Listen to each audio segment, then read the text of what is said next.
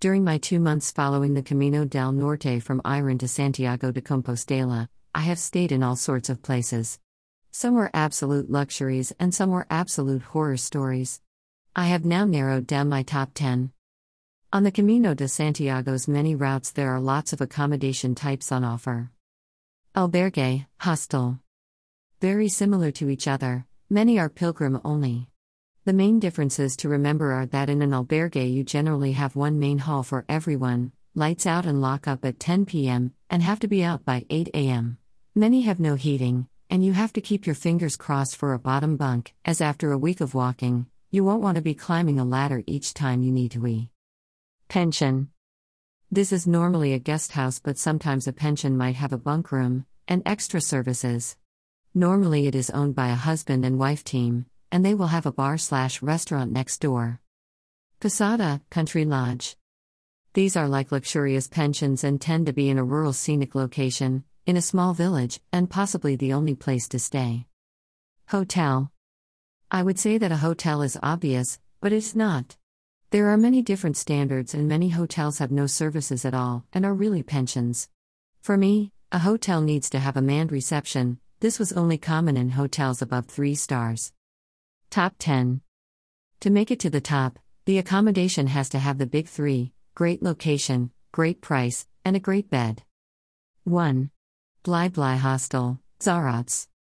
I had a really comfy stay at the Bly Bly. The hostel is in a popular location for not only pilgrims but also lots of surfers. The woman on reception was very nice and helpful. There is a supermarket above and to the side of the hostel, so very convenient. The rooms are very clean and modern, with all the outlets you need in your own little bunk. The only cons were that there was no oven, not uncommon, and no in-house washing machine. I had to go to the laundrette down the street. 2. Albergue Baidona, Portugalete. Unfortunately, I don't have a photo of this one. The guy managing the albergue is really friendly, and helped a lot with information and route planning. The albergue is clean and organized, and has a really chilled vibe to it. There is also a really reasonably priced cafe down the road where I got a giant bowl of Caesar salad that was delicious. 3. Posada Villa Rural, Gemas. Again, another one with no photo. This is pretty much the only place to stay in Gemas, as it is a tiny village. The lodge is really nice quality though, and the owners have a restaurant next door which is handy. The views from the rooms are really nice and you can enjoy sitting on the terrace too. 4. Canal Hotel, Anquera. I think the photo below is enough to earn the Canal Hotel a place on the list. In general though, it was a pleasant hotel with clean rooms, friendly staff, and a free breakfast. 5. Casa de la Trinidad, San Francisco Convent, Laredo. This convent had no heating but otherwise it was great. The nuns sign you in, and then buzz you in and out when you go for dinner. The rooms are very clean, and there is a kitchen available. It felt very special to sleep in the convent, and I had the room to myself. There are only 2 beds to a room. 6. Casa España, Villaviciosa. I really thought I had a photo of this hotel but apparently I don't, and that is very annoying. It is a very pretty hotel. It is a historic building and has a gorgeous appearance outside and inside. In my room was lots of hardwood antique furniture. Everything was very clean. The staff were also very helpful. 7. Boogaloo Hostel, Gijón. The Boogaloo Hostel is still fairly new and it is a really comfy stay. A great location, facing the beach and with sea views.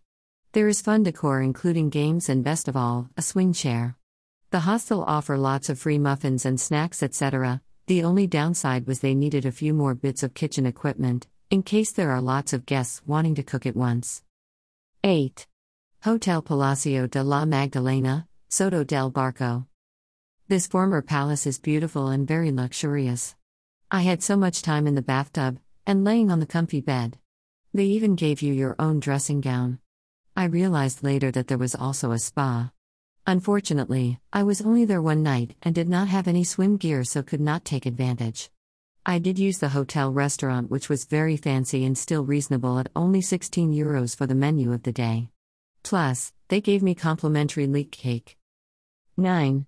Casa de Manas, Grove. Beautifully finished country lodge, surrounded by a river and cows.